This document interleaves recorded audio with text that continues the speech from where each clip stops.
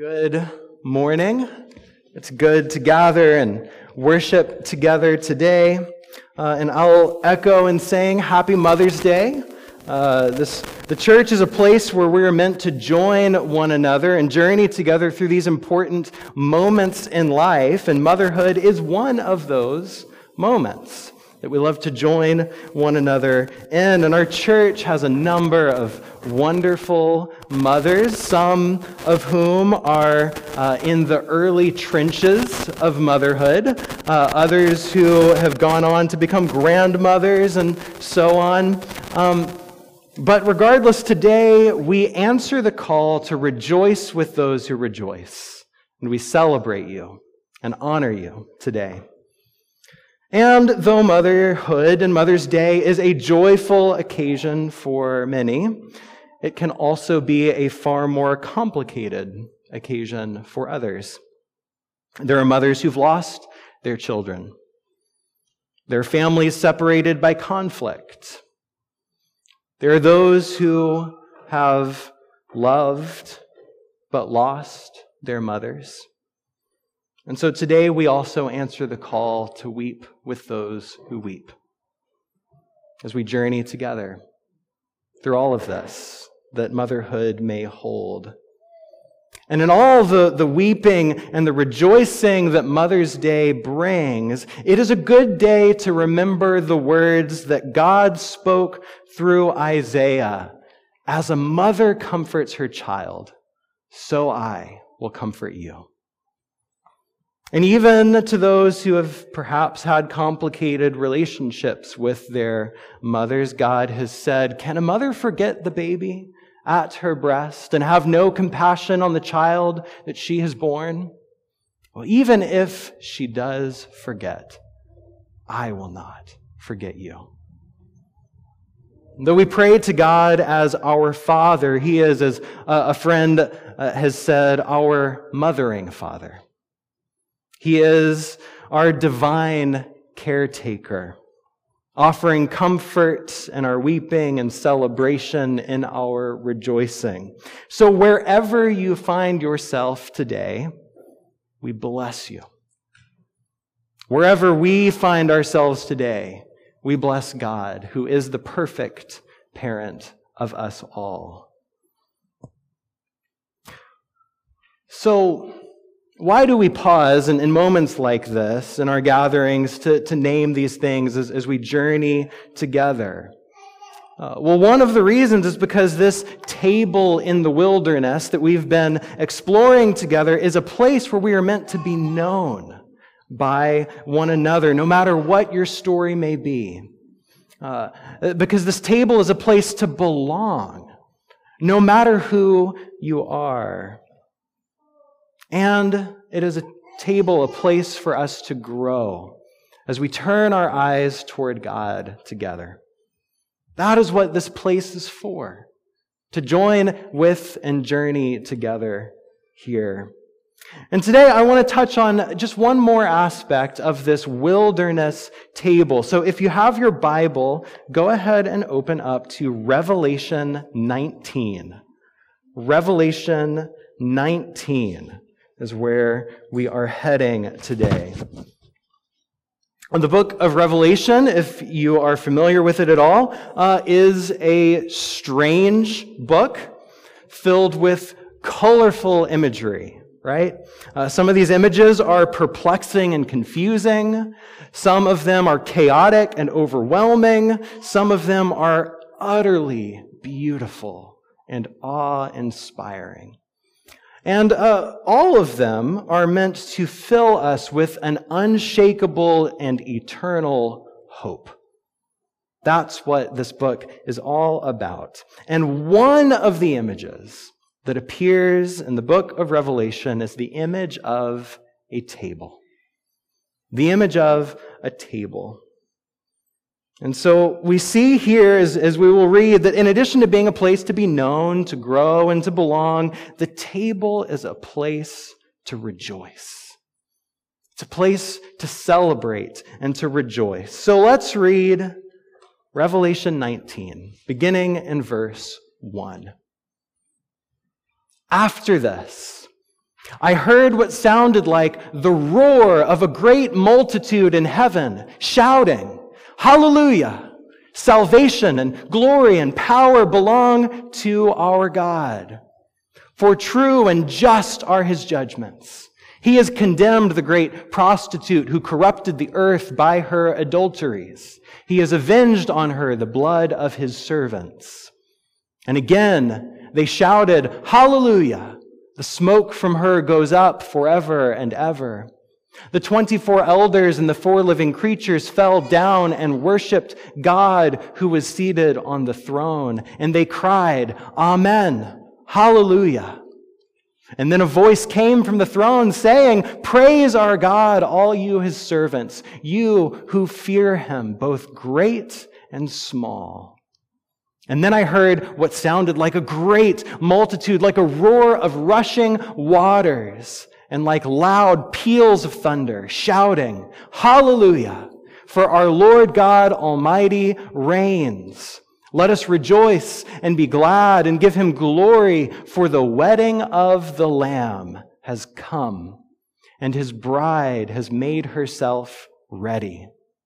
Fine linen, bright and clean, was given her to wear. Fine linen stands for the righteous acts of God's holy people. And then the angel said to me, "Write this, blessed are those who are invited to the wedding supper of the Lamb." And he added, "These are the true words of God." And at this I fell at his feet to worship him, but he said to me, "Don't do that. I am a fellow servant with you and with your brothers and sisters who hold to the testimony of Jesus. Worship God, for it is the spirit of prophecy who bears testimony to Jesus." This is the word of God for the people of God. Amen. Let's pray. Oh Lord, we thank you for this invitation to the feast. We thank you for setting a table of rejoicing and celebration for us. And so I ask that as we consider your words today, that you would sharpen our minds and soften our hearts, that we might know you and love you. We pray this in Jesus' name. Amen. Amen. So I'd like for you to recall for a moment a great celebration that you've seen or experienced. Maybe it was a wedding or graduation, a holiday, a birthday party. What does it feel like to celebrate? What does it feel like to rejoice? I have learned something about celebration from Caitlin's family. They have some well-established traditions of celebration. And I will never forget the first time I encountered some of their birthday celebration traditions. To this day, her family gathers and throws big celebrations together for their birthdays, complete with special appetizers, food, dessert, music. There's a parade involved, and there's always a theme. There's always a theme that's chosen. It is a true occasion for celebration. It's amazing. And the first time that I ever encountered this was when Caitlin and I were early in our friendship, not officially dating yet, and it was her birthday. And she was going to her family's house for the big celebration. And the theme that they chose for her was Phoenix, rising from the ashes. Right? That was the theme that she had. You know the legend of the phoenix, a mythical bird that bursts into flames and then is reborn from the ashes. That was the theme. And so she texted me about it, and then she sent me this photo. Her family fully committed to the phoenix, rising from the ashes theme. This makeshift nest with twigs and branches and bright, colorful eggs, and there Caitlin is right there in the middle. Her phoenix nest. It was amazing, right? Just look at that. Every birthday is this wonderful and this extravagant. It's fantastic. This is the power of celebration. This is the power of celebration.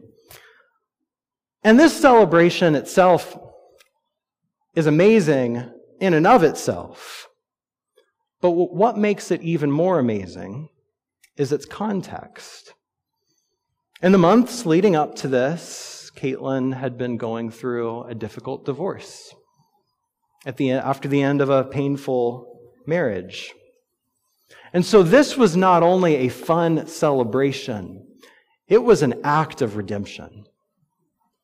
This, was not only a playful birthday theme of Phoenix rising from the ashes. This was a statement of God over her life, that there would in fact be life after the pain of death. This is what celebration can be. It's a powerful thing. And this is the kind of celebration that we see in our text. This is the kind of celebration that happens at this table in the wilderness, this place to rejoice. It's the divine celebration and rejoicing that takes place here in Revelation 19. The rejoicing itself is an act of redemption in the face of former devastation. So let's look a little closer at it. Revelation 19, as we've just read, is a picture of great celebration, of rejoicing. It has this constant chorus of hallelujahs that build and build and build on one another. Most of you are probably familiar with Handel's Messiah, and it builds toward that famous hallelujah chorus, right? We got to go see Handel's Messiah with the Seattle Symphony this past year, and whenever the hallelujah chorus erupted, it was just this amazing moment. And I was like, oh, here it is. Like, this is the real thing, right? This passage is what that is based on. This passage is what the Hallelujah chorus was based on. It's this loud, resounding chorus of hallelujahs, hallelujahs. There are multitudes of people singing and shouting. There are heavenly beings crying out, and even God himself joins the chorus. It's a powerful picture of celebration. But what makes it even more powerful is its context. The chapter begins with the words, "After this." After this. Well, after what? Well, the previous couple of chapters have described the ancient city of Babylon, which is depicted as a violent prostitute. Chapter 17 says, "Then the angel carried me away in the spirit to a wilderness, and there I saw a woman sitting on a scarlet beast that was covered with blasphemous names and had 7 heads and 10 horns." Right? These are the crazy images we have in Revelation. "And the woman was dressed in purple, and scarlet was glittering with gold, precious stones, and pearls. She held a golden cup in her hand filled with abominable things and the filth of her adulteries. And the name written on her forehead was a mystery: Babylon the Great, the mother of prostitutes and of the abominations of the earth." It's a different kind of Mother's Day there. "I saw that the woman was drunk with the blood of God's holy people, the blood of those who bore testimony to Jesus." The image of Babylon here is getting into the imaginations of God's people and the memories of God's people, because it stretches all the way back to the history of God's people when they were the nation of Israel, living in God's promised land, this home that they had had, but then they were attacked, overpowered, and brought to exile in Babylon. In Babylon. Babylon is the great enemy of God's people. But the image even goes back further, because within that idea of Babylon, there's also an echoing of the story of Babel, all the way in Genesis chapter 11. And if you remember the story of Babel, it's this story of a people who take it upon themselves to build up themselves apart from God. And so this image of Babylon is one in opposition to God and in opposition to God's people. And it's this violent image of a prostitute corrupting the earth. And the author of Revelation applies this image to his present time. It's not only the history of the Babylonian exile. It's not only the history of the Tower of Babel. There is this present reality of persecution and challenge that God's people are facing. In the final part of this passage, the woman who is Babylon was drunk with the blood of God's holy people, the blood of those who bore testimony to Jesus. And so this Babylon empire of exile is very much still real to God's people at that time. And do you notice that this vision occurs in a wilderness? This is a wilderness in which we still find ourselves. A wilderness of forces opposed to us and opposed to God. We are still attacked by Babylon the Great. And we are still seduced by her power. Paul wrote about this in Ephesians chapter 6 when he said, "Our struggle is not against flesh and blood, but against the rulers, against the authorities, against the powers of this dark world, and against the spiritual forces of evil in the heavenly realms." We're still engaged in this battle. We're still stuck in this wilderness of exile as God's people. And what are these powers and forces today? Well, really, they're the same ones that have been up against God and God's people all along. The powers behind Babel and Babylon. And today we might call them individualism and nihilism. I think these are two core things that are at war for our souls and our culture today and the world that we live in.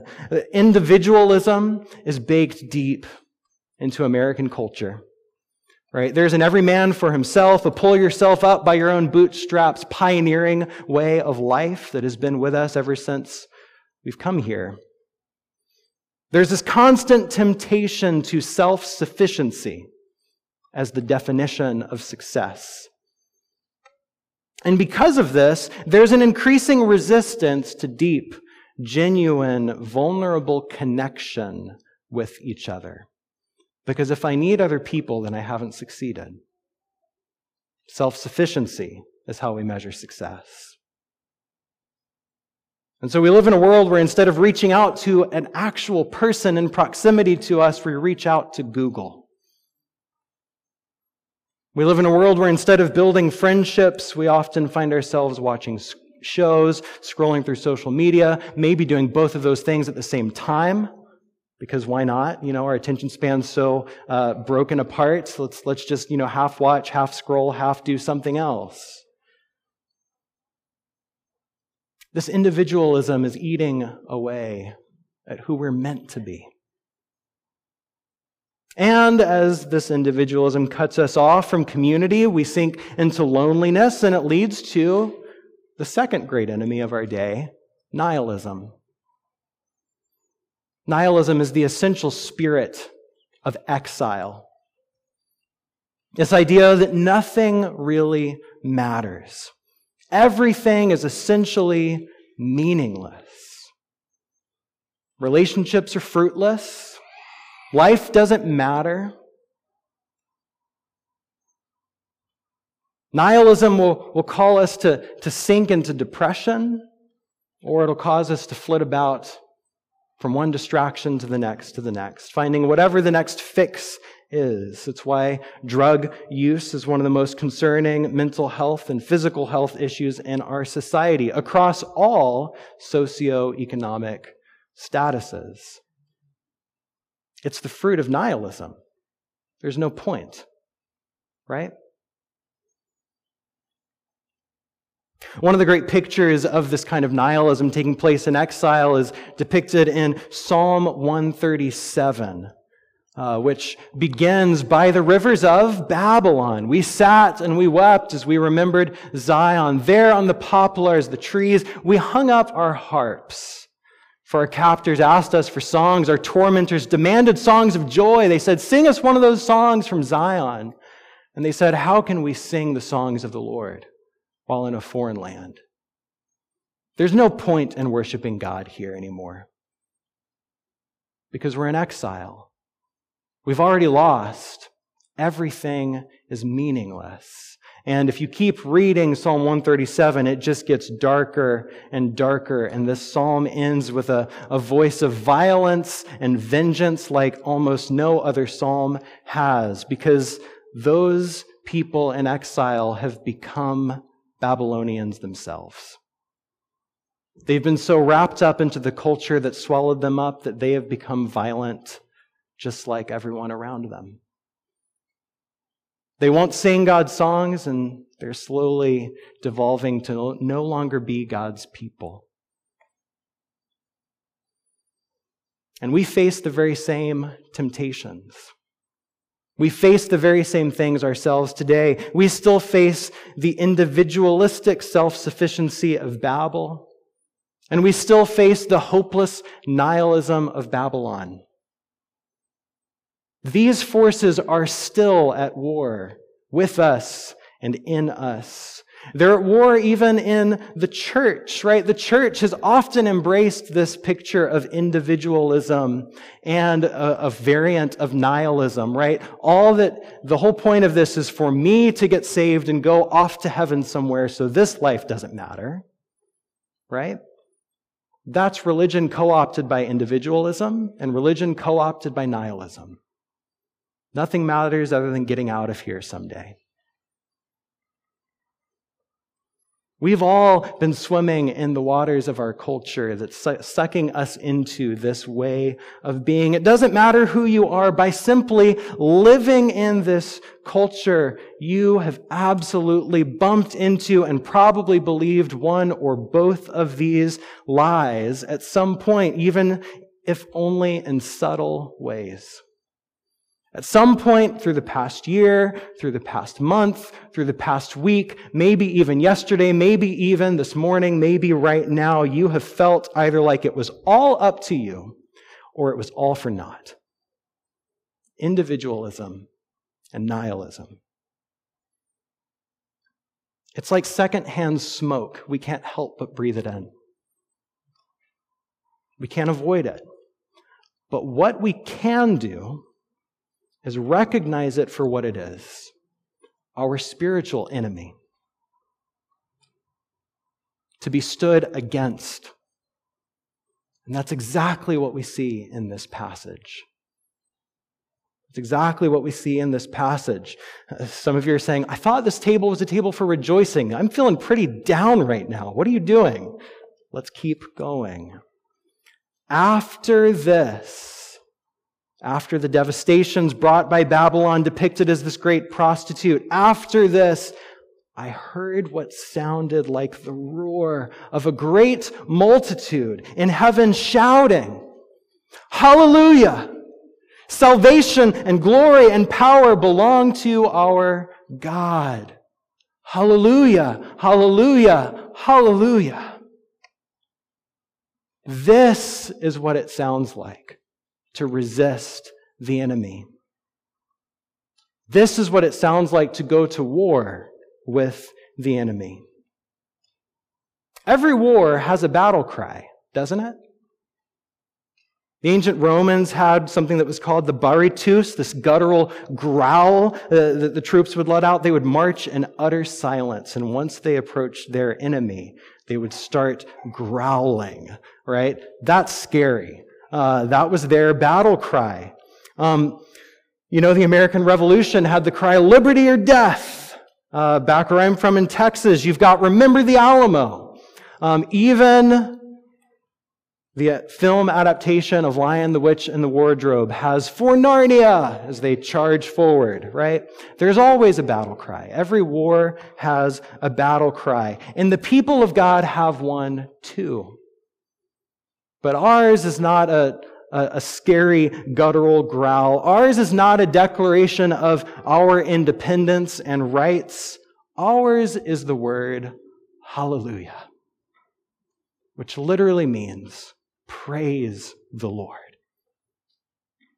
We confront the forces of darkness not by brute force, in fact, not by any force of our own, but by praising God.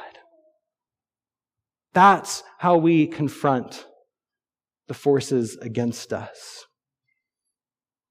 Hallelujah is a reminder to those dark forces of Babel and Babylon, of individualism and nihilism, that they have already lost.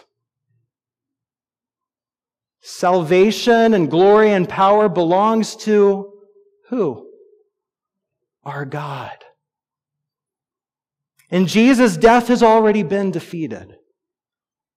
In His resurrection, an unshakable and eternal hope has been established. So we war against the wilderness by simply being seated at God's table of rejoicing. Verse 6, hallelujah. For the Lord God Almighty reigns. Let us rejoice and be glad and give Him glory. And then look at what happens. The former picture of the prostitute is now replaced by one of a bride. And in the coming chapters, the evil city of Babylon is replaced by the holy city. The new Jerusalem coming down out of heaven from God, prepared as a bride, beautifully dressed for her husband. Continuing in verse 7, for the wedding of the Lamb has come, and His bride has made herself ready. Fine linen, bright and clean, was given to her to wear. Blessed are those who are invited to the wedding supper of the Lamb, which is this picture of Jesus, the Lamb who was slain, the one who died and rose again. Now here's the gospel. Here's the good news. Some of us have been ruthlessly attacked by the powers of Babylon. For many of us, it's a daily struggle. The good news is that our cries for help will eventually culminate in a chorus of hallelujahs. Salvation, victory does belong to our God. Jesus has defeated death. And there is coming a day when Babylon will be no more. And there will be only the new heavens and the new earth where all shall be well. And all things are being made new. Now, there are others of us who have not only been attacked by Babylon, but who have perhaps joined in some of those attacks. Some of us have been faithless, like this picture of the great prostitute, and gone chasing after other gods, serving only ourselves and our own desires, harboring bitterness and rage. Perhaps you feel abominable and filthy, just like the description. And you carry shame and fear. But the good news for you is that God is making all things new. And in Christ, You are not a great prostitute, but a bride, beautiful, cleansed by the blood of Christ. Fine linen, bright and clean, have been given to you to wear. You have been invited to this wilderness table, this wedding feast. And blessed are those who are invited to the wedding feast, the wedding supper of the Lamb. And so whether you've been rescued from the attacks of Babylon or redeemed from your acts of Babylon, there is cause to rejoice. And even in the middle of the wilderness, there is cause to rejoice. For God is setting a table. And this table in the wilderness is a place to rejoice as we await the full and final victory of God.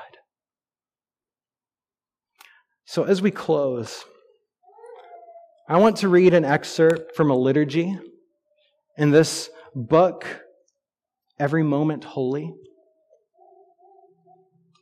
Some of you may recognize the words that I'm about to read. We read it together at our church feast last fall. But hear these words from a liturgy for feasting with friends.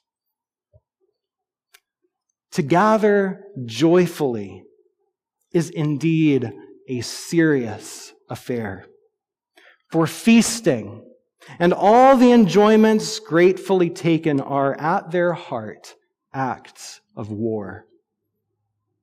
In celebrating this feast, we declare that evil and death, suffering and loss, sorrow and tears will not have the final word.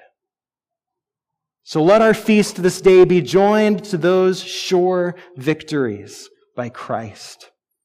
Let it be to us now a delight and a glad foretaste of His eternal kingdom. Bless us, O Lord, in this feast. And I would add, bless us, O Lord, as we rejoice at this table in the wilderness. Amen.